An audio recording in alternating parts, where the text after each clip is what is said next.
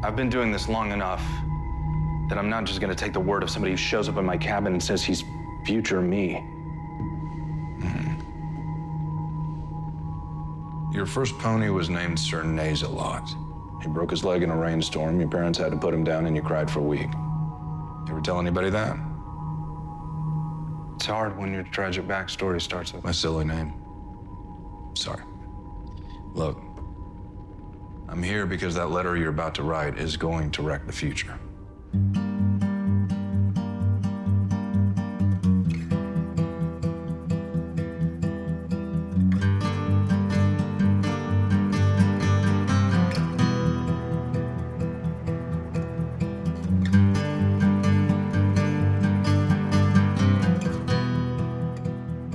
Welcome to Strange New Takes. I'm your host, Notch Karnik, and with me, back for this show, but being played by a new actor, is... Just good old me, Rudy Kusbaker. So it's just going to be the two of us today, which I'm looking forward to. Not like I have anything against the rest, but we'll see how this goes. Yeah, good! They're not here! It's not just here. us! Yeah, people of the family. It is. This is becoming kind of a family show. We've got the Adam and Emily Bowen show, and now we've got the two of us who are also related. And Bill's just gonna find his family member to join the show so they can have a one-on-one. That's funny. Well, let me welcome our listeners to Strange New Takes. Today, we are covering the 10th and final episode of the first season of Strange New Worlds, titled A Quality of Mercy. Interesting episode. Follow us on social media at Strange New Takes on Facebook, Instagram, and Twitter.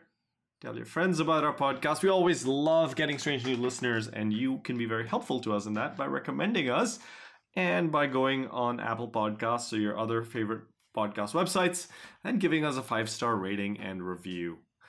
Doing that helps us appear a little bit higher in podcast search lists when someone types in Star Trek podcasts.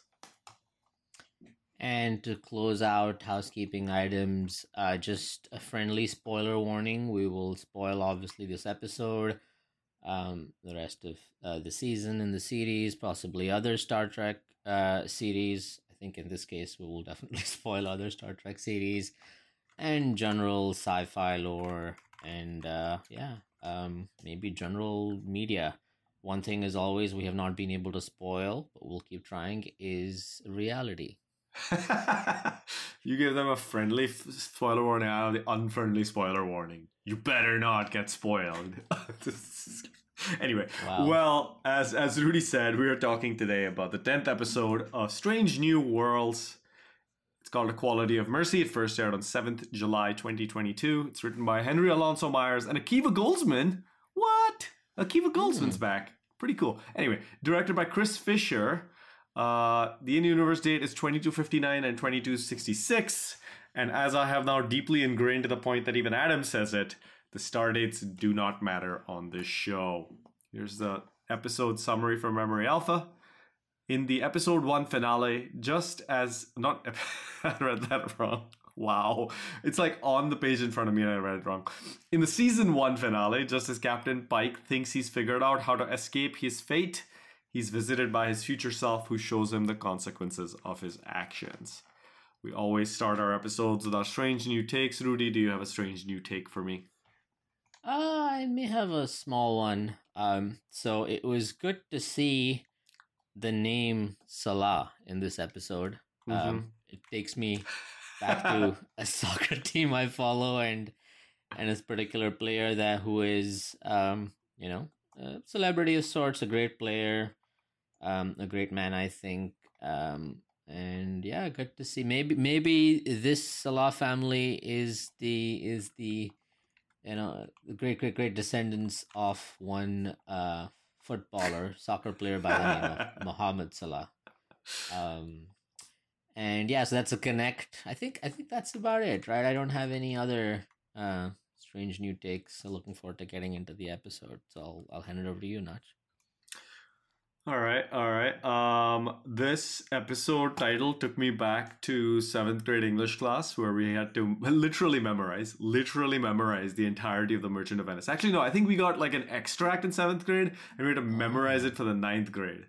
So definitely, Shylock's speech. If you prick us, do we not bleed? If you tickle us, do we not laugh? If you poison us, do we not die? And if you wrong us, shall we not revenge?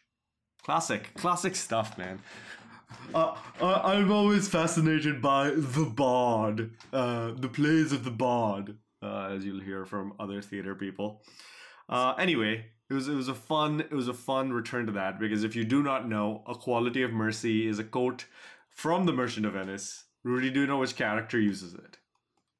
The only character I remember was Shylock, and you just mentioned him, so I don't know. Go ahead. Well, since we don't have our co-host, and since you didn't have a very long Strange New Take, I feel like I can expound on mine a little bit. So first of all, let me just give a shout out to one of my English teachers whose name I've now forgotten, who used to say Antonio and Bassanio instead of Bassanio. This is the guy. Bassanio. Anyway, Antonio's love interest is Portia, and she dresses as a man to be the lawyer and begs Shylock to show mercy to Antonio. So she says, "The quality of mercy is not strained. It droppeth as the gentle rain from heaven upon the place beneath. It is twice blessed. It blesseth him that gives and him that takes. 'Tis mightiest in the mightiest. It becomes the throned monarch better than his crown." And then it keeps going on from there. Beautiful language there, and it's one of those passages that's like in understandable English, so you don't need to have a reference guide on the right hand side to be like, the quality of mercy, what does that mean?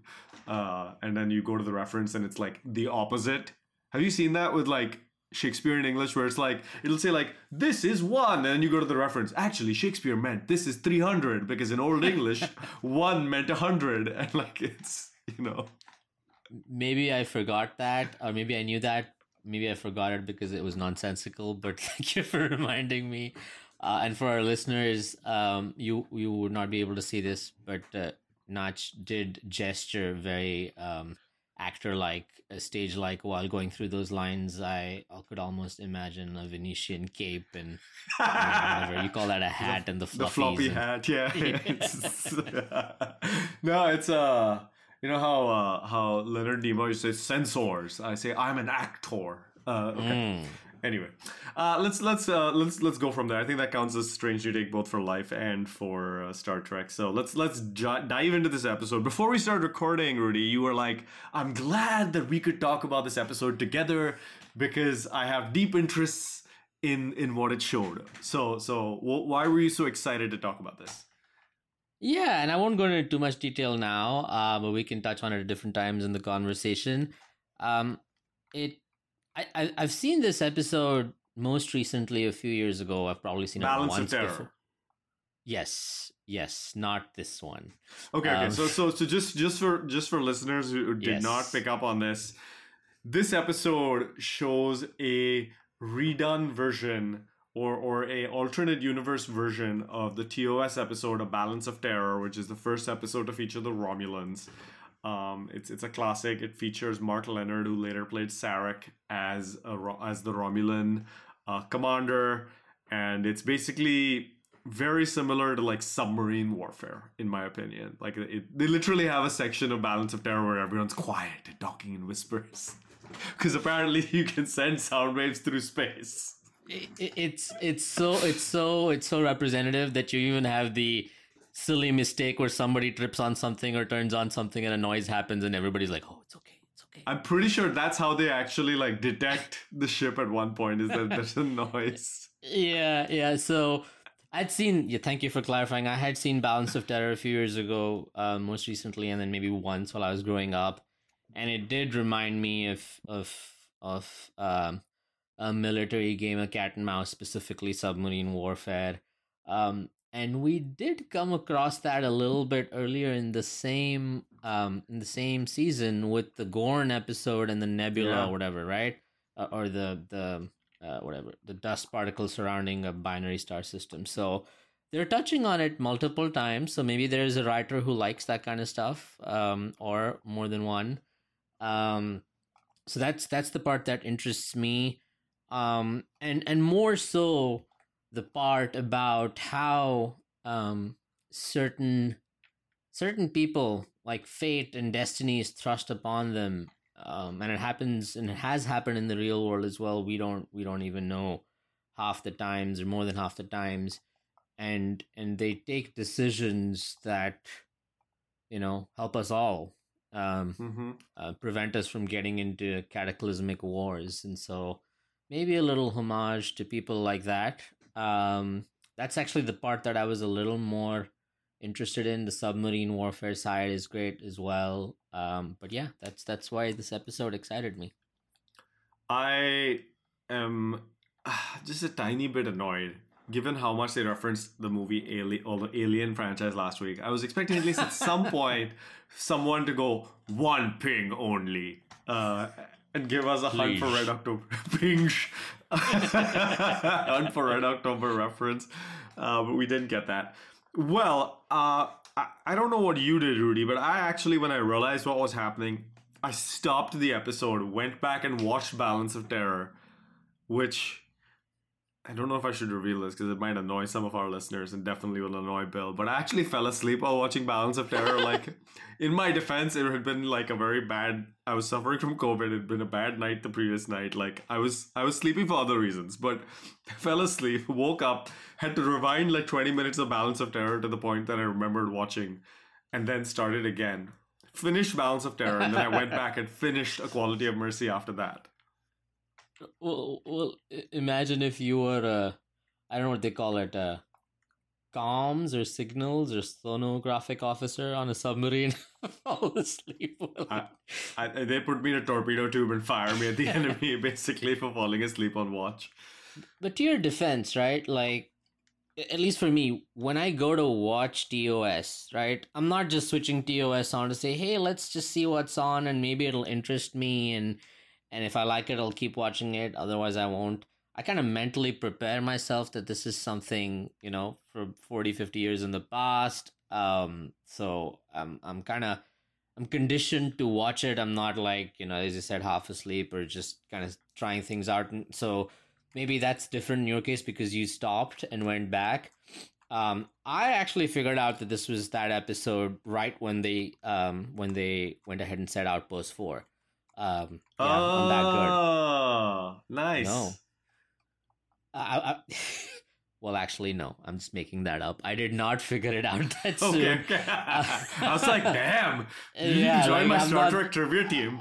Yeah, I generally feel I'm one of the lesser aware in terms of trivia amongst our crew here, our podcast crew. So I started figuring it out similar to you, probably even later than you, when they started talking about outposts going out one after the other.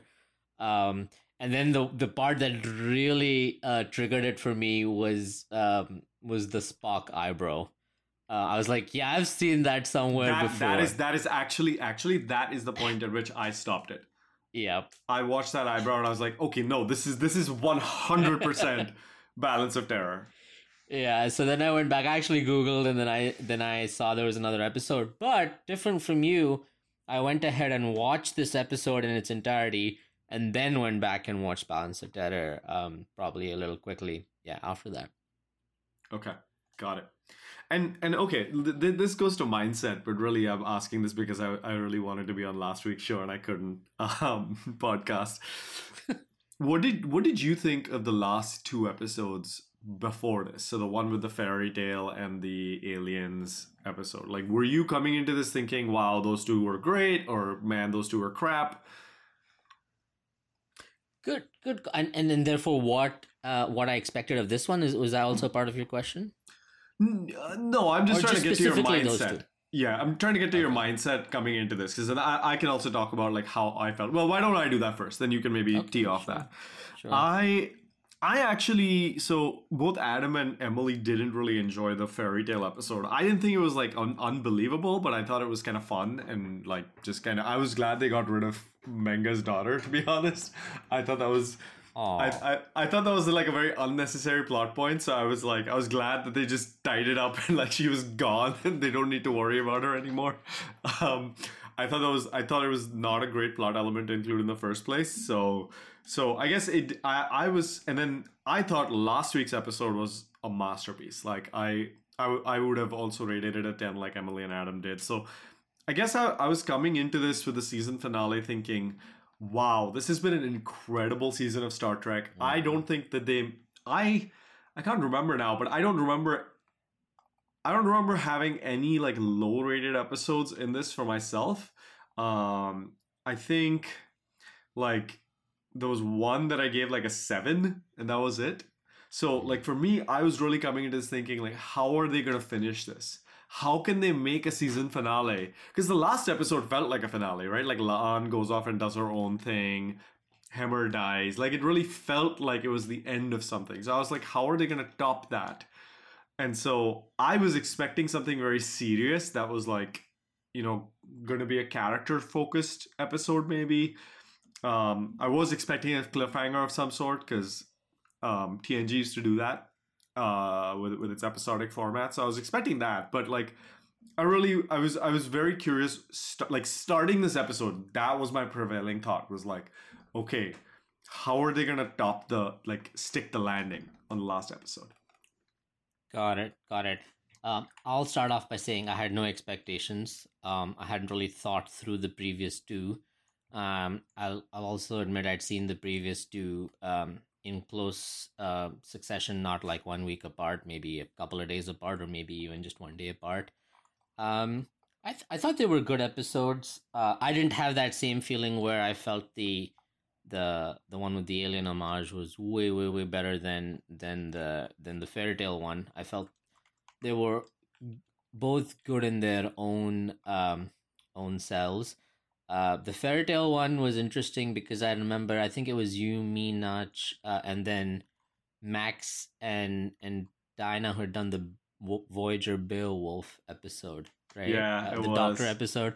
So that took me back to that episode, and yeah, I guess it, like, again, TOS was made popular, at least in my mind, or when I saw it growing up, because it had this, like, this confluence of sci-fi, more fi and less sci, and fantasy, right? Where these all-powerful beings force the crew into these, like, stories, and they have to act those roles. So that was a little refreshing to see all these different characters play these fun roles. And so I like that episode just for that aspect. The alien episode, I did get grossed out, but I like the Alien movies, and obviously this one was an homage to the second one. I don't know if it's called Aliens or Alien or whatever it is. Yeah, with the little girl. I think that for me is actually the best Alien movie so far in my mind. So Emily had, I don't know if you've listened to the last episode of the podcast, but Emily had a lot of like cool references to the Alien. They've referred to all of the different Alien movies.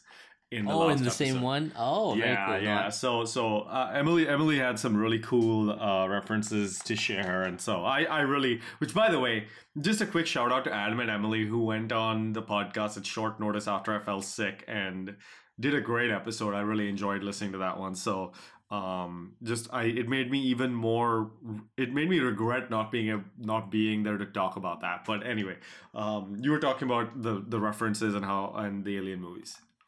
Yeah, and now, I guess along with our listeners, I gotta go listen to that podcast from last week. Maybe I'll have a different perspective on that episode. So yeah, it was, obviously there was the death of a major character that really bothered me. My wife doesn't watch Star Trek, but she kind of passively watches on the side, and she caught on that, and it bothered her.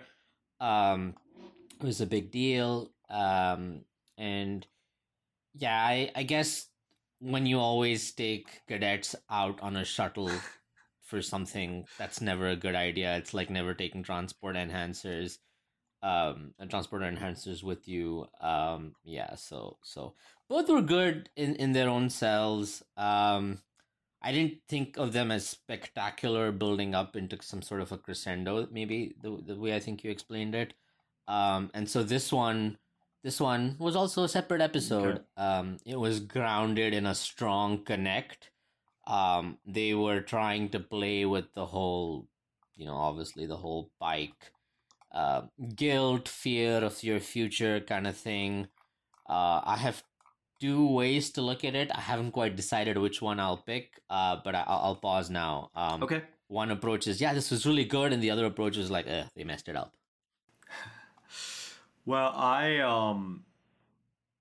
think your way of viewing it is really interesting to me, because I think it brings me back to something that maybe we'll have to talk about next week. Which, by the way, I'm hoping next week is going to be a season recap show for Strange New Worlds. We can just come back and talk about why the show is what it is. Maybe hopefully Bill can join us and tell us about his research about trying to discover why he enjoys this show so much more than other new Trek shows. But one of the defining differences of Strange New Worlds is that it is episodic, and it sounds like you were treating it as such. You were viewing each episode in its own continuum, whereas I was kind of viewing it a little bit more along this continuum, because I do think that this finale was a very episodic finale. You don't deal with a lot of like what's happened in the previous episode. I don't think there were any references to Hammer dying, for example, which, like, your chief engineer died, dude. Like, someone wear like a black armband or something. I don't know.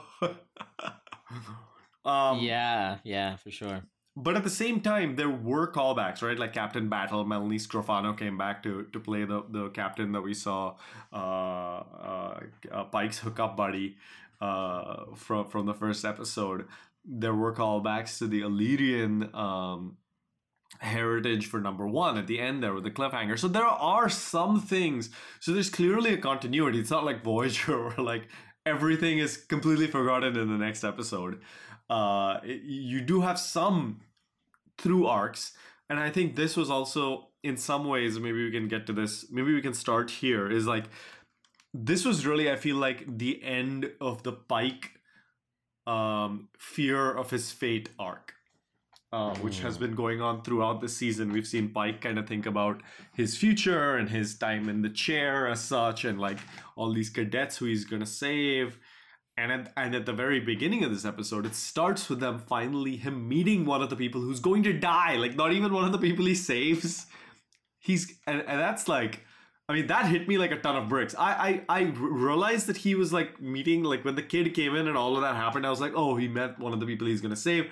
And then when he tells number one, no, this is one of the people who's going to die. Like that, I can't imagine myself in that position, man.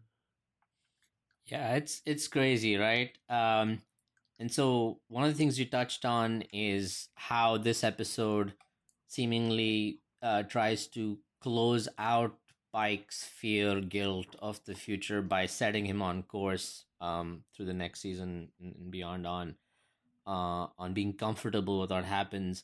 And that's the part so I was talking about two approaches in viewing this. I think that's the part that I didn't quite like, because that fear of the future and wrestling with it episode by episode or every few episodes, and whether should I affect my fate, should I not, should I be happy, it's so realistic, right? It's realistic in how we deal with our futures because we don't know what's going to happen. And if you look at it from a slightly more poignant view, it's what potentially terminal patients go through because they know an end is coming, and all of that. So I thought that was very unique, not just to this Star Trek, this Star Trek show specifically, but this as a show in general media, right? Like it defined the first season of Breaking Bad. Again, a little bit of a spoiler. Somebody knows that their end is coming and they react to it, and that defines the whole season or a season and a half or a couple of seasons. So I feel bad that if they're trying to take that away, take that out of the equation, then I feel bad, right? Because I feel he should wrestle with it going forward. Let's see some more Pike pain in the next season. So that's what I thought. In terms I don't think they're getting rid of it. I just think it was like kind of bringing it full circle from that he's wrestling with it in the first episode. So I just think it came full circle. I don't think it's resolved by any means. Like, first of all, he's got to go through the incident. And now, by the way, we know that Balance of Terror, like the TOS stuff, happens in 7 years. So the Strange New Worlds can't go beyond 7 years of its like own timeline, right? Maybe they can like elongate it so that we get more than 7 seasons, which I really hope we do. But that's the 14th episode of the first season of TOS. So that's 7 years from now. So we don't have a ton of time for Pike to like prepare or to ignore his future. It's coming at him, and now he knows. So like I think you're gonna get what you want, and we're gonna continue to have this, because I do think you're absolutely right that this tragic fate of our captain is one of the most compelling things about this show, because you're just sitting there being like, I don't want this for him. I don't want this for him. This episode also, by the way, answers one of the big open questions, I think, from TOS, which is, why does Spock in the menagerie help Pike? Like in the menagerie, Spock is basically, Pike asks him to do this thing, and Spock like risks his career to help Pike. So why does he do that? And we find out at the end of this episode why it is. Because Spock's life was saved by Pike, allowing the future to unfold as it would. So Spock feels obligated. But yeah, so we'll talk about this next week, I guess, but I keep coming back to this thing about Pike. And when I saw him come onto the ship in those red uniforms, which, by the way, I didn't know, the internet calls them Monster Maroons. I think that's a terrible fucking name. To just call them the maroon uniforms or something. Anyway, which are one of my favorites, by the way. I really love those Wrath of Khan uniforms. When I saw Pike come on, I was like, oh my god, he escapes his fate. Maybe afterwards they save him and get him out of the chair or something. Like, something happened. Marjolins come and like save him. I don't know. And I was really crushed to hear that was actually the alternate history where things are really bad because of him, and that is not like what's actually going to happen. Yeah. And so for me, it was at the point in time when you realize that, okay, there is something that you're doing, right? Butterfly effect or whatever, that's going to change the future much more negatively than anybody wants. What is that? What are those pivot points or characters, right? And the rest of the episode for me, as beyond the point of which Pike meets his future alternate self, is what is he going to see, and what is he going to do, or what is he going to stop or not do that basically affects others, right? And I play that. I think it was a little stressful, but it was fun as well to play that guessing game throughout the rest of the episode. And as they introduced, huge characters, right? One after the other. That's what appealed to me in the episode. You didn't chafe against the whole Pike traveling through time to send a message to his old self? Well, I always chafe at time travel paradoxes, and you're in the Vulcan Science Directorate.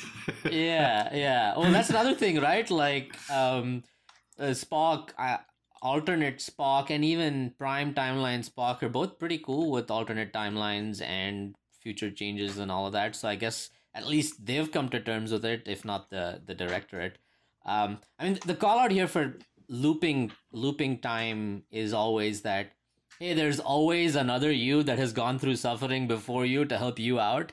But that other you also had somebody helping them out. So when does this happen for the first time, right? Which poor soul has to go through this for the first time and then not and have to like try it out, right? So some, pardon the pun, some loopholes there, maybe some paradoxes.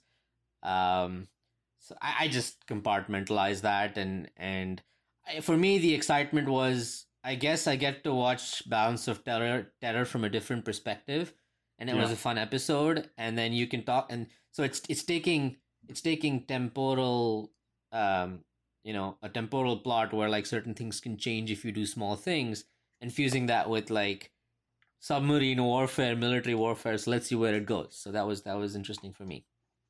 That kept me excited throughout.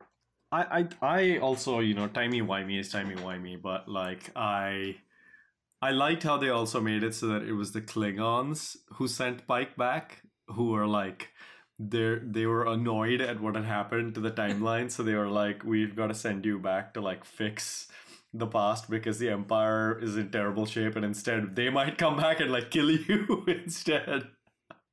Yeah, and so I was curious about that. Like in the what do you call the maroon? What's the uniform called? I was calling it red suit Pike, but there's a better name for it apparently. Maroon what? Monster Maroons. I dislike the Monster Maroons. All right, so we're gonna call him Monster Maroon Pike. So when did Monster Maroon Pike, like, did the Klingon just go to him and say, "Dude, you messed up. Here, go back and fix it," or did he feel like, "Oh my God, the war is going terribly," and like he went to the Klingons and then he decided, and they gave him a way to go back, and they're like, "Glad you came to us, or we were gonna go kill your other self." So those parts weren't really answered. He just showed up, and then I just compartmentalized all of that. Yeah. Well, let's move on to talking about Balance of Terror. I don't want to get hung up on the inconsequential pieces of this episode. It opens up with the wedding, which I'll only flag for one reason. Star Trek did its annoying thing again. They cast, by the way, so the two people getting married, they have names from Balance of Terror. Their names are Angela Martine, and she's marrying an officer named, Robert Tomlinson. Angela Martine in this episode played by Megha Sandhu, former Miss International Canada. I don't know if she's related to Gia Sandhu, who plays T'Pring. Genuinely, I don't know the answer to that question. I tried looking and there was no detail, so maybe not. But still, they did the thing where they cast a South Asian actress, or at least one of South Asian heritage, with like a weird like Western name instead of giving us like at some point. And of course, yeah. Just to interrupt, so those names held in this episode, Quality of Mercy, as well, like they're in presumably, the cast? Presumably, and this is me. I'm joking around a little bit, obviously, because nobody says their names in this episode, so like it could be anybody. Yeah, because I took it as them just sort of like infusing diversity, right? Like the Outpost 4 commander was completely changed up as well, right? Like yeah, and this is something that Strange New Worlds has said before. They are doing race neutral casting for the most part. So like Chief Kyle, for example, the transporter chief, he's in TOS as a white male, and now he's Asian in Strange New Worlds. So they've definitely, for some of the smaller characters, like just decided to do whatever they want to do, which. Whatever, I don't really have an opinion on that one way or another. I think it's pretty inconsequential in the grand scheme of things. So as long as they're getting talented actors, I don't care.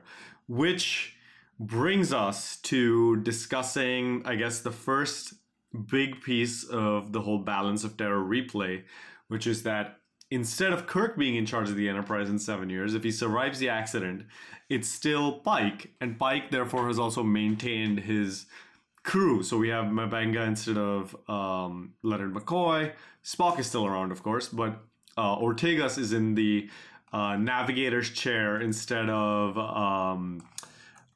is it Styles, I think? Yes, it's Styles. Lieutenant Styles. And obviously Sulu isn't there. We have the other Asian actress who's been in a few other episodes of Strange New Worlds, whose name I'm now looking for. I don't recall either. Apologies. I think her name, if I'm not mistaken, Rong Fu. So the actress is named Rong Fu, and she's playing a character named Jenna Mitchell. She was one of the Queen's guards in the fantasy episode, and she's been. Oh yeah. So she's also been in a couple of other episodes of Strange New Worlds as well, as a member of the bridge crew. But anyway, Pike has this bridge crew instead of Kirk's bridge crew, although apparently Scotty is on the vessel, unseen, but with a terrible Scottish accent, as usual. So Scotty's on the Enterprise, or does he get sent over from the Farragut after it gets, like, I didn't quite figure that out. I don't know for sure. I don't think we really find out for sure, but he's on the vessel when Spock has to go fix the phasers, which instead of there being a little grate on the bridge to fix the phasers, Spock has to go down to some Jeffries too. But the big reveal then is that the Farragut beams in, and James T. Kirk is there. and we have Pike meeting James T. Kirk. James T. Kirk played by Paul Wesley. And I guess I wanted to get your impressions of our new Kirk. Yeah. I'll just summarize first up by saying I liked it. It was interesting. It is a lean, mean Kirk. Looks intellectual. I don't mean that in any way to indicate that William Shatner never looked intellectual in his chair. I don't know. There's something about slightly leaner captains sitting well on that captain's chair with, I forget her name, Jessie Keitel, right? And how they position themselves. It looks kind of nice. So I saw that here as well. And I don't know much about the actor. I believe claim to fame was through Vampire Diaries. I forget the actor's name. And it's exciting. I guess it sets us up for a potentially more calculating and intellectual Kirk. Not to say that the previous one wasn't, but they never really peel the layers of the onion on that and show us how he thinks. Here, it's much more. There's a rationale to his thought process and to his spunk, I guess, to his demeanor. So good, excited and looking forward to seeing that more. So number one, I don't think it's an issue with this episode but Pike and Kirk haven't met in the past in the prime timeline, according to whatever piece of canon there is. So that obviously Pike met him in an alternate timeline here, but I hope that they don't stick to that. And they because apparently he's going to be back next season, and I think it would be incredibly stupid if they have him in Strange New Worlds, but Pike and him don't conveniently never meet. It would be very dumb, especially if Pike is serving with his brother. I think the other thing that I'll say is, I will confess to being quite unimpressed with Paul Wesley's performance as Kirk. I think he played a decent Starfleet captain. I just don't think he played James T. Kirk. And I'm not saying that I wanted him to speak like this and be like, Captain Pike, you cannot be serious. I didn't need him to do that or come in and say sabotage. But you gotta admit that has appeal though, right? The sabotage. It does. And we've got full sensors already, so it could. But anyway, I don't need Paul Wesley to do that, but he didn't have any of the he wasn't compelling. And maybe it's because he's not the main character in this episode, and anybody who stands in Anson Mount's shadow is going to come off as less charismatic. But he didn't have the gravitas that I expected Kirk to have. I don't know if it was intentional because they wanted Pike to remain the main character, so they wanted to have Kirk appear more subdued and kind of calm. But he just, like I said, he was. I thought it was a great Starfleet captain. I just didn't think it was James T. Kirk. Got it. And if I may ask, is it because you are sort of comparing him with TOS Kirk and 2009 Kirk, who are kind of really out there in different ways, but very impulsive, very unsure but sure at the same time?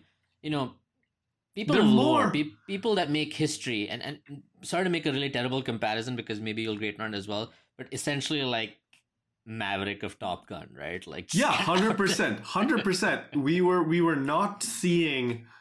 I don't know. It's just hard for me to see this Kirk doing the things that we see Kirk doing in other shows. This is not. I don't.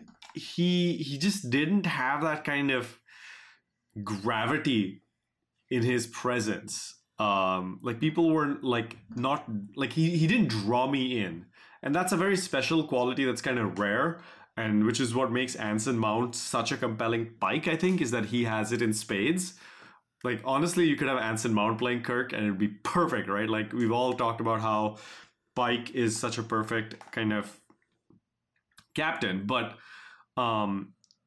Yeah, so I will confess that I think fell flat for me a little bit. But once I was able to compartmentalize and be like, okay, this is just a different captain. We can't like compare that with our Kirk. I made sense of it. One other thing that I'll throw out here while we're talking about captain characteristics, Pike says that like every Star Trek captain has their qualities. Like for example, I don't remember his exact quote, but basically he was like, Kirk was charismatic, Picard was intellectual, and he thinks Pike has his compelling qualities heart. And I really like that. And I think he's been playing it very well. Like Pike does come across as one of the most like, I mean, he's that kind of paternal, fatherly character. Like he cares about his crew, and that seems to be one of the most compelling qualities he brings to the screen. Yeah, and going back to like maybe giving you some hope as well in terms of how Kirk develops is firstly that was alternate timeline Kirk from 7 years in the future. Secondly, there are 7 years for Kirk to develop, right, into Kirk then commanding the Enterprise. So maybe this Kirk slowly becomes like that Kirk. Although it's kind of hard for somebody to go from being rational and logical to impulsive, right? Usually people go the other way around, right? Right. They are impulsive and then they learn from the burn and they become a little more rational and logical. I agree with you, though I choose to disagree in how this is not the Kirk we want. I just feel it's interesting to see how Kirk can be a rational person and there's just a different dimension to seeing that some people see it as being impulsive, but if you really look behind somebody's thought processes and decisions, right, they are essentially rational, logical people. It's going back to again connecting with Top Gun. The people who go to weapons and tactics schools are not hot shots, right? They're basically just flying nerds is what I think one of the admirals said. So maybe this is what Kirk is. He's just another nerd that comes across as impulsive, at least in this version of Kirk. Got it. Yeah, I think I generally can see what you're saying there. So let's see how it plays out next season too. Just one final point before we go to the break.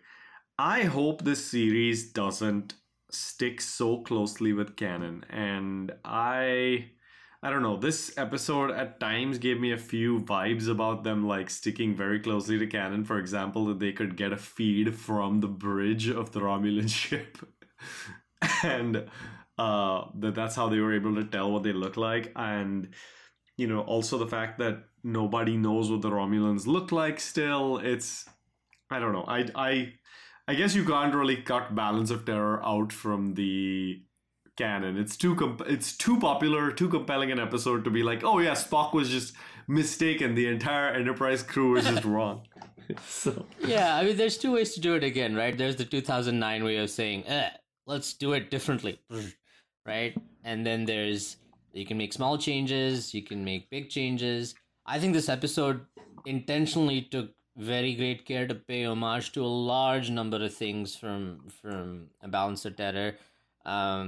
Again, I don't know if this is factual. I haven't checked it up, but my wife caught the fact that caught that Uhura was wearing the same green earrings. So I think they went down to that level of detail, maybe. Oh, really? Yeah, I never got it. I haven't validated it. Obviously, the wedding, the transmission with the commander of Outpost 4, where they're saying, "Can you see it? Can you see it?" Fantastic power. They both say fantastic power. Yeah. Al-Salah is a little more aware. He at least knows where the view screen is. The previous guy, Hansen, was looking in the opposite direction for the first 5 seconds, I think. He was, so, yeah. So, and then obviously the Romulan ship, the shape and all that held. Though I will say that the TOS Romulan captain or commander was much better than this one. This one was nice. He was down to earth. He kind of looked like the Thermians from Galaxy Quest. I wasn't gonna say it, but you did. That's good. You really did. They're very similar earrings, but they're not quite the same for Uhura. But okay, there you go. I was really hoping that they would get James Frain, who played Sarek in Discovery, to come play this Romulan. Like, I would have really liked that, to have that kind of continuity, to have the same actor who played Sarek in both series to play the Romulan here, but we didn't get that. Let's take a break here. We'll come back and talk more about Equality of Mercy. You deliberated, and we lost. We fired Captain, and we were fired upon. That's why you're still here. From the start, you wanted to cripple them, not take them out. We may have different points of view, but do not question my combat readiness, Captain. I'm saying caution means you're not going to put everything you have into the punch. And that's a good way to lose, because your enemy will see that and act accordingly. All this because of a second's delay. Tell me I'm wrong, Captain, and I will back down. If you're saying you're more willing to take risks than I am, I don't disagree. And let me remind you that you're saying that on my ship after yours has been destroyed. Welcome back to Strange New Takes, where we are talking about conversation styles on the podcast and how the two of us are going on monologues. I literally monologued earlier when I was reading Merchant of Venice monologues, so so I think you're welcome to monologue as much as you want, Rudy. Well, it's okay. Let's get into it. We've talked for 40 minutes about stuff that doesn't have anything to do with Balance of Terror. Let's like really jump in. Number one, the visual style of this episode was very close to Balance of Terror as well. They went with the same types of lighting where the eyes were lit with spotlights more than the rest of the face. So everything is very similar to Balance of Terror. I guess so, and I guess it's more for in-ship shots or in-ship scenes. I will say that I really like the external shots in terms of, obviously that's where technology shows, right? 40, 50 years of difference in production. I liked how they showed the comet. I'm always fascinated by... The entire episode wasn't ruined for you because the Enterprise had a big view screen and not a tiny little view screen? No, it wasn't. Maybe I didn't concentrate on that, but how the Farragut kind of like tries to avoid the Romulan ship and how they're kind of in and out of the comet, and there's the comet haze. I will admit I have a bit of a fancy for comets ever since I tried to take pictures of one of them 2 years ago, the one that visited us, and you can probably see it notched behind me in my pretty cool Zoom background. So I liked all of that, and yeah, Bill, they stuck to even the way the plasma ball is generated and how it rolls. You can just see more electric, finer details in it, but it's kind of the same thing. In the first one, though, they didn't have like disruptor weapons, right? Like I don't remember if the Romulan ship fired any green lasery things. I don't think the Romulan ship fired anything other than the fireball in that one. And instead of, and I don't know if I haven't noticed in the rest of Strange New Worlds yet, but instead of the regular phasers that we've seen in later Star Trek, where it's like a continuous beam, here the phasers are the phase cannons from Enterprise, which have bolts, which look more like the disruptor cannons from the Romulans and Klingons in later Star Trek.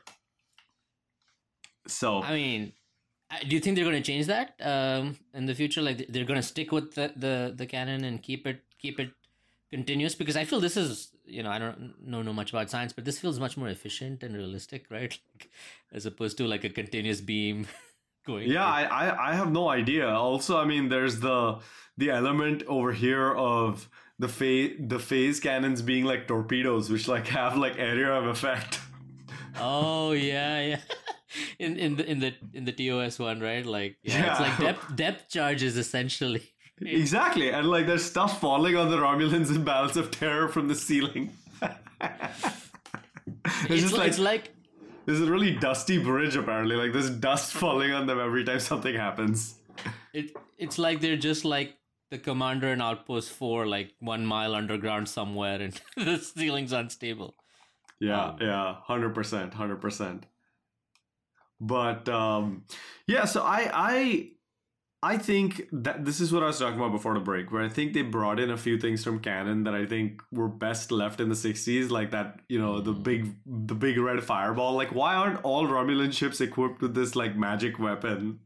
Apparently, but anyway, again, this is what this episode was. They were redoing Balance of Terror, so you just have to like set aside and compartmentalize, and I'm happy to do that. I do think Spock's eyebrow in the new one was better than the previous one, because in the previous one, he just like, it's not one eyebrow. He does all eyebrows and he's like, ooh. And it's like, in this one, he does the eyebrow well. What's that guy? The Rock, right? Dwayne Johnson eyebrow? Yeah. The people's eyebrow. The people's eyebrow. There you go. It's cool. I did enjoy Ethan Peck's portrayal of that moment for sure. Also, by the way, the music from Balance of Terror was there in this again. Again, we have another time when we have the same music being brought back from TOS, just like they had the I think it was the Gorn music, if I recall correctly, earlier in the show. But we had the Balance of Terror Romulan music, and this one, I will confess that I did like the new Romulan uniforms. Also, it's hard to see how they're related to the TNG Romulan uniforms, but they look a little bit more believable than the ones that they had in Balance of Terror. The Balance of Terror ones looked a little clown-like, to be honest. There's too much color contrast and clash, and yeah. Also, the Balance of Terror Romulans talked like they were foreigners in like a 60s movie, like Centurion, tell fire phasers, or something. Like they were just talking about like broken English, and they did not stick with that for this episode. That's good. But I also thought that they looked like the Galaxy Quest Thermians, the Romulans in this. You didn't like the new Romulan commander as much? I felt, well, interestingly, I felt he had, to quote you, less gravitas than the previous one. And in this case, I think maybe he needed it. Well, but it's different timelines, right? There's different results, right? So in this one, you maybe feel a little more empathetic towards the one that gets culled by his own praetor, right? And therefore, a softer side is a little better. The previous one in Balance of Terror is a little more battle hardened and therefore more mature and averse to war. But in general, I feel there was much more, like you said, there was much more forced intrigue and anxiety in the actual warfare in Balance of Terror, especially on the Romulan side. In this one, it was a little more, casual and not like exaggerated, right? Not casual in a bad way. In the other one, they were just exclaiming through the whole thing, right? On the Romulan side. Yeah, I mean, the last one, it really felt like the Romulans were more provocative than in this one. Although I guess even in this one, they weren't kind of shy destroying the Farragut, so you can't really say that they were particularly peaceful until Pike brought up the peace overture, which, by the way, this is I think the most interesting thing about this episode. So in Balance of Terror, Kirk really quickly buys the argument that we have to be warlike and we have to fight to save ourselves and to prove to the Romulans that we will fight, and so that they don't take our peace overture as weakness. It's the same thing from Discovery's "We come in peace." Like the Klingons take that as weakness. It's the same thing, right? Like in this one, and the difference is that Pike chooses the path of peace and mercy instead of taking the path of terror and fighting. And this is like a Star Trek ideal, right? Like, this is one of those things that, in the utopian future, everyone is more evolved. So we're always peaceful and we're always good. And it comes to bite him in the butt. It's exactly the wrong move. So it's very interesting to me that Star Trek decided to put that out there and to say, like, we're gonna have this guy like actually fail because he tried to be peaceful. Yeah, that's a tricky one. I don't think, again, for a 60s show at that time, they won't go into the details as much on. It's again very impulsive, and they're dealing with a lot of things in Balance of Terror, like the bigotry towards Spock and submarine warfare and all of that. So I think at that point in time, it's like, yeah, all these things considered, these guys are getting away, right? We have to stop them. In trying to stop them, if we destroy them, so be it. But we can't let them get away because the stakes are higher. And I think that makes sense. In this one, in A Quality of Mercy, I think Pike's solution is actually very, very well. It's well thought out. It's unique. I actually liked listening to what he was saying, because it wasn't empathy. It was essentially a delay tactic, whatever you look at it, right? It was at its core a delay tactic, but it was a mechanism to try and find out Romulan rules of engagement, right? Updated rules of engagement. How are they going to respond to something like this? So in a sense, not that I would ever be in any of these positions, I think, but I would probably do what Pike did if I had the intellect to even come up with that at short notice. I guess I think that, but that's the episode's point, right? Is that sometimes you have to be impulsive and take the kind of tougher road where you fight, and you have to balance the carrot with the stick, right? You can't always your ideals have to be strategically implemented to the outcome, or to be focused on the outcome. So you can't, like, you always looking for peace is a good thing, but if by doing that in this circumstance, he actually created a larger war. So I'm with you. I think I would be trying to find the peaceful solution, but I think that's why we're not Captain Kirk, right? Like, and this is one of the other things about this episode. I think it is retroactively coming to us to show us that Kirk's impulsiveness, and that he has qualities that make him a superior captain to Pike in some regards. That Pike, as great as he is, and as much as we worship him, his heart, his inability sometimes to sacrifice or to put his crew on the line can sometimes lead to bad things as well. So I appreciated that about this episode, is that it basically tells us why Pike and Kirk are good in their own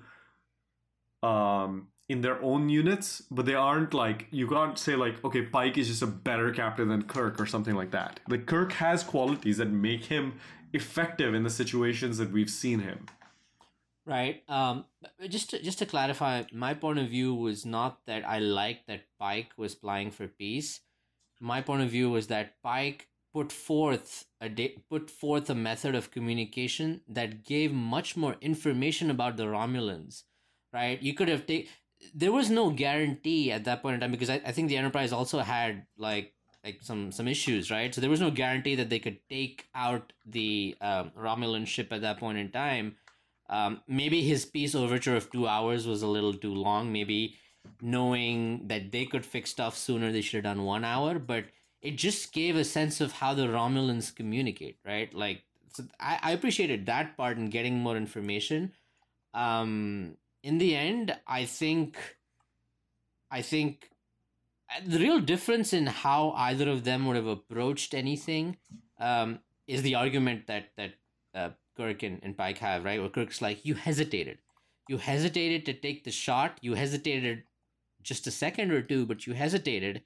And if you hadn't, right, we would be in a much more, irrespective if you would have destroyed them or not, we could have been in a much more favorable situation, right, in terms of balance of power. So and there, yes, I agree, Pike hesitated because of whatever reason, right? Like, he was like, hey, maybe this is the guy I try to make peace with, right? The problem, though, is Pike is burdened. Even though he is trying to do what he would have normally done independent of foretold knowledge, he is still burdened with that, right? Mm-hmm. Kirk doesn't know what the heck is happening. He's going into this brand new. So I wouldn't say one is better than the other, but it's like comparing apples and oranges, honestly, I feel. 100%, exactly. But I think we have all been comparing the two of them since the start of the show. Been like, wow, Pike is amazing, but I think this episode did a good job differentiating the two of them, and I take all of your other points very well. I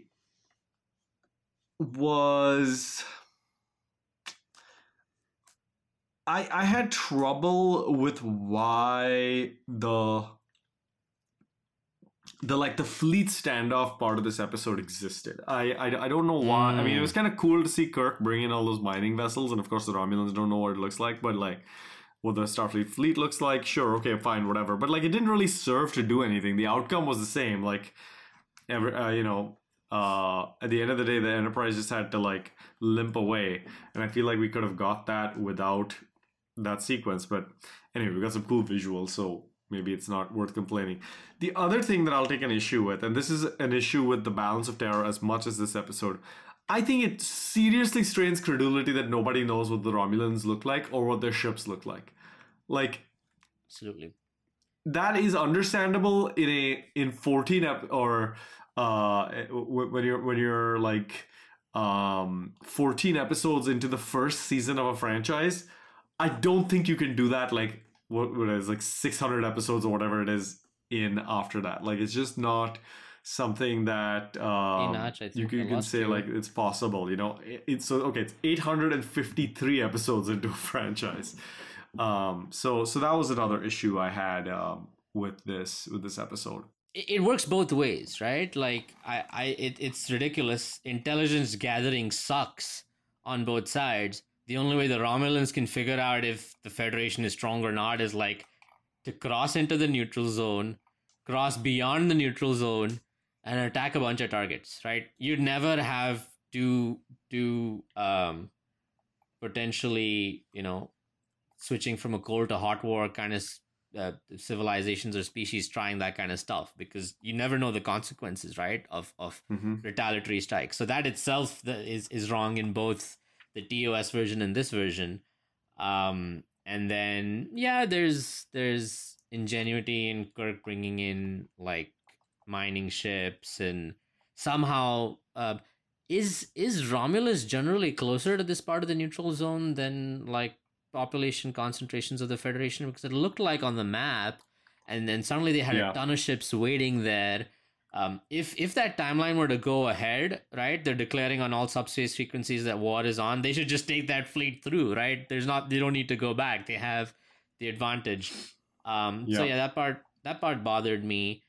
But in general, and I'd like to touch upon this, you know, since we're potentially going towards the end of this podcast, is I really appreciate how people in positions of power, whether it's Pike or the Romulan commander, are trying to, you know, and hopefully in the real world, I'm sure it exists, trying to stave off cataclysmic war because they are at the forefront of potentially pushing the trigger that starts something like this, right? And I'd like to mention a few examples of that, both in Hollywood or in TV shows and movies, and in real life as well, right? We have the bad example of that is Dr. Strangelove, right? And How I Learned to Love the Bomb, on how if somebody goes crazy and they're given enough power, they can basically force the hand of one whole side, right? Because the stakes of preemptive attack are so high that if somebody goes and attacks on your behalf, you have to follow it through.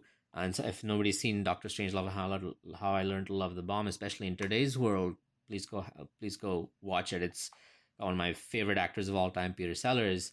Then you obviously have Crimson Tide with Denzel Washington and Ron Hunter being the XO. And you see that same dynamic here, where in this case the captain is the wiser one on the Romulan side, whereas the second in command is the boisterous kind, whereas in Crimson Tide it's the other way around, where Gene Hackman is kind of a little crazy and Denzel's trying to have the voice of reason. It ties back to actually an event that happened during the Cuban Missile Crisis with one gentleman by the name of Vasily Akripov, right? I know the story. a second in command guy on a Soviet nuclear sub who essentially didn't agree with his captain and the political officer to launch a nuclear torpedo, which could have just, we may not have been in the world today that we are in if that had happened. There's a couple of others on the Russian side, a guy, I forget his first name, I think Petrov Stanislav, who didn't launch missiles at the U.S. because Soviet satellites detected a first Soviet launch, a U.S. launch. This is in 1983, just a few months after the Soviets shot down the Korean airline, a terrible tragedy. And there's tons of other incidents, right, where people have people in power, in command, have taken the right decision, and I hope they continue to do so for years to come, because we all depend on them. Yeah, absolutely. I mean, it's kind of frightening to hear about these moments, and there's probably been a few more which just nobody documented, right? As well, where kind of the fate of our world kind of hangs in the balance. It's kind of ridiculous to know that happened. I also did not know, by the way. Yeah, there's actually a couple I'd like to quickly go over in a few seconds later on, which are quite comical. But yeah, I'd like to. These are a little more serious, but there's a couple that were comical that could have gone really bad. Real events. Go ahead. Let's talk about them. So, in 1962, in October, during the Cuban Missile Crisis, U.S. military planners expected. I'm paraphrasing, reading off a Wikipedia article. U.S. military planners expected that sabotage operations might precede any nuclear first strike by the Soviet Union. So around the midnight of 25th of October 1962, a guard at the Duluth Sector Direction Center, which is close to where you are, I think, Nach, saw a figure climbing a security fence. He shot at it and activated the sabotage alarm, which automatically set off similar alarms at different bases in the region. A faulty alarm system at Volkfield in Wisconsin actually caused a klaxon to sound as well, which ordered Air Defense Command to launch nuclear-armed F-106 interceptors into the air, the delta-winged aircraft that the U.S. Air Force had for a while. The pilots had been told there'll be no practice drills, so they were going to go through with their mission. Before the planes were able to take off, the commander contacted Duluth and learned of the error. Apparently, there was a bear that was trying to climb the fence that was shot at. And the way they stopped this is they weren't able to contact the aircraft, so somebody literally drove onto the runway and started waving at them, and therefore they didn't take off. So that's one incident. There are a few others. This one took a little time to explain, but yeah, a bear could have caused nuclear Armageddon. So we were close, and again, thank you for all the people who continue to be in these positions. And there was one more. Sorry, I have to do this one. I think you may know about this, Nach, because this is an important one.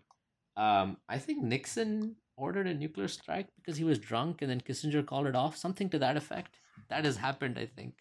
It was in one of these close call events. I don't remember when, but yeah, Nixon ordered a nuclear strike or a potentially preemptive strike, and Kissinger called it off. Huh.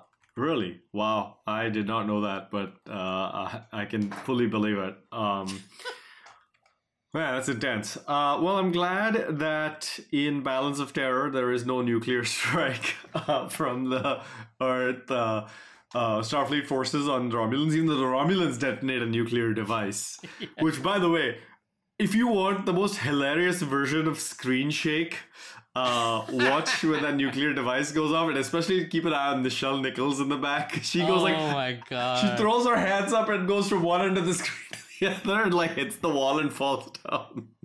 Well, it's absolutely comical. The only thing that could have been more terrible is somehow the turbolift door opened and she went through because she rolls across that door. Yeah, luckily seriously. It doesn't happen. Well, getting back to Equality of Mercy, I think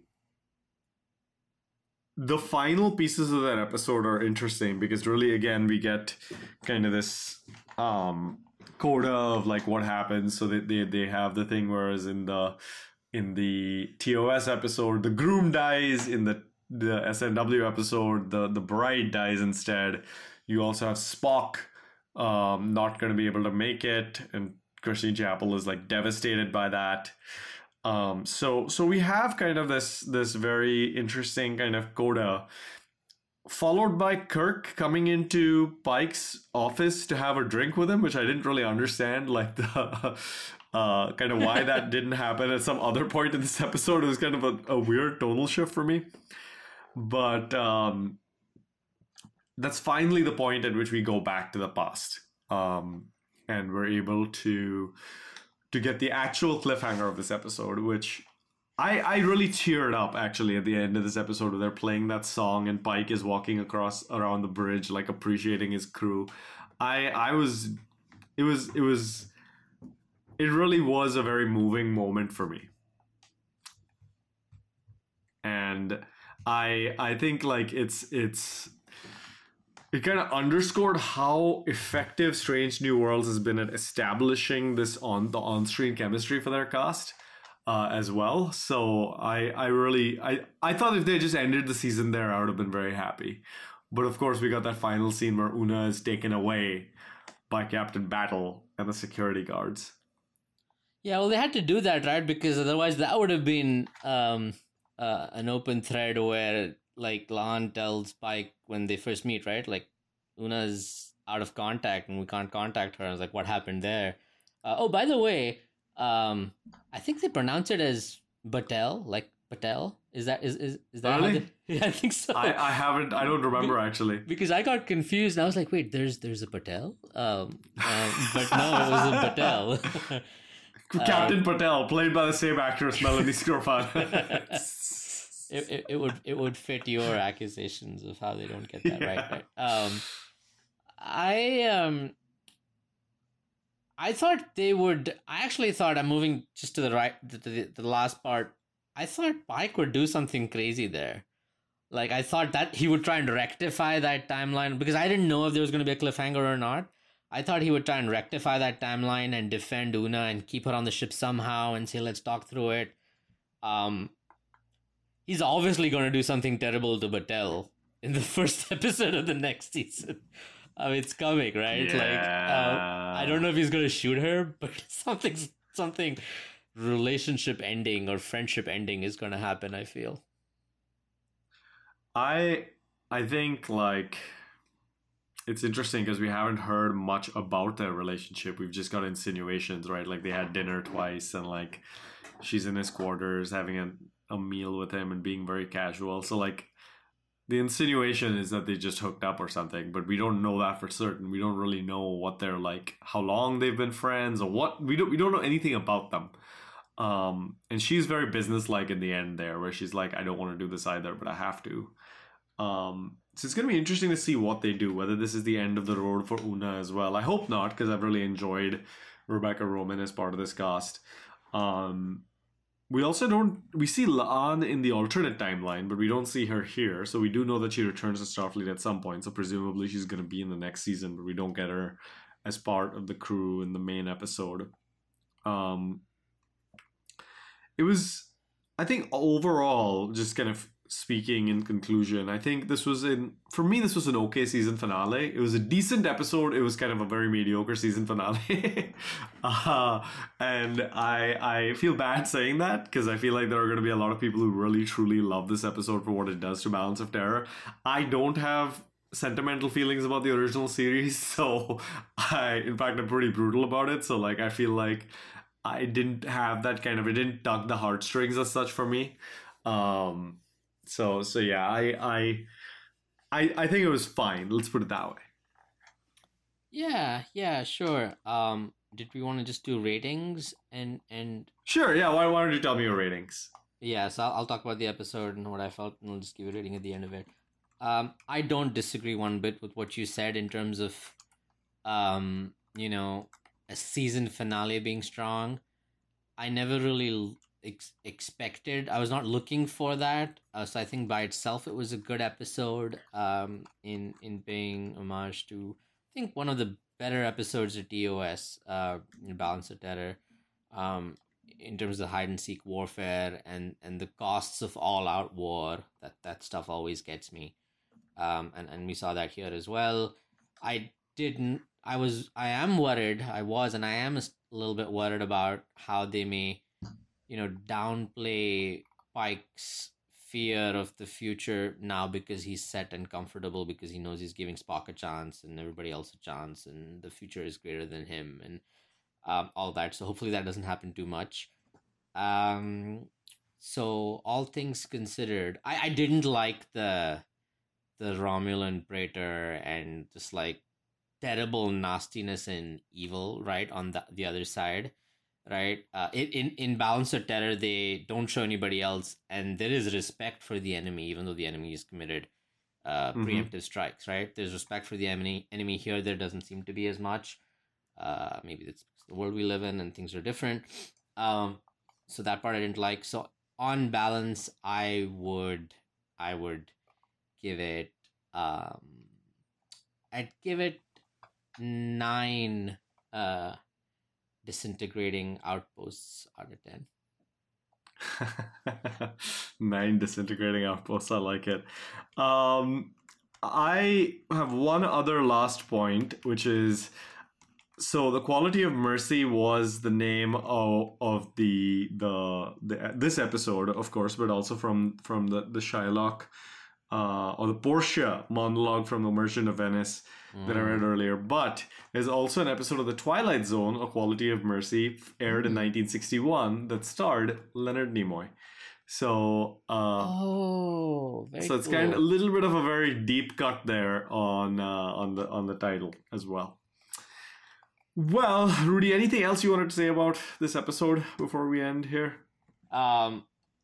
You have to give your rating, I think, and I just have one point before that. Oh, that's right. I haven't given my rating. Go ahead. But before that, yeah, I did a quick read and I found out the Nixon situation.